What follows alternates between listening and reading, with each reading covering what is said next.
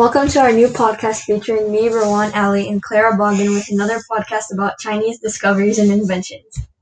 Today we will discuss the best 5 inventions from medieval China. Let's get started.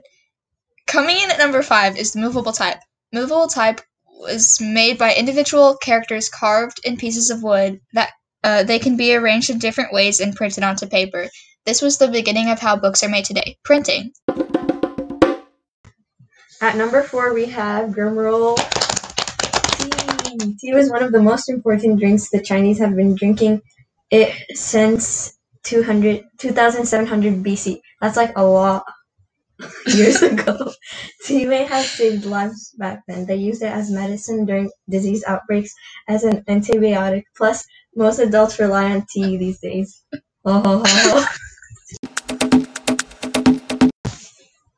Taking place at number 3 is inoculation. An inoculation is a vaccine which first started in medieval China. The method they used for inoculation was by taking a scab from the infected person, crushing it into powder, and inserting it into the nose of whoever they were trying to immunize. Disgusting, right?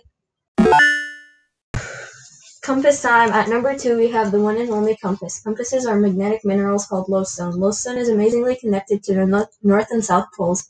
Isn't that incredible? The Europeans developed the compass by the studies about lodestones. They tested this by taking a needle and rubbing it with the lodestone, which makes it act like only the lodestone. But when they developed compasses, they found that it was more accurate than just using a piece of lodestone.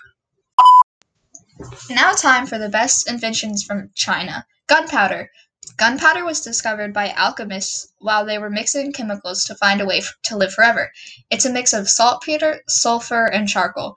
At first, they only used gunpowder for fireworks, but later they started using it for military technology, using it for things such as flamethrowers, rockets, and guns.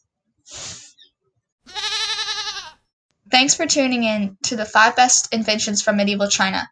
If you enjoyed this week's podcast, make sure to stay tuned in for next week's.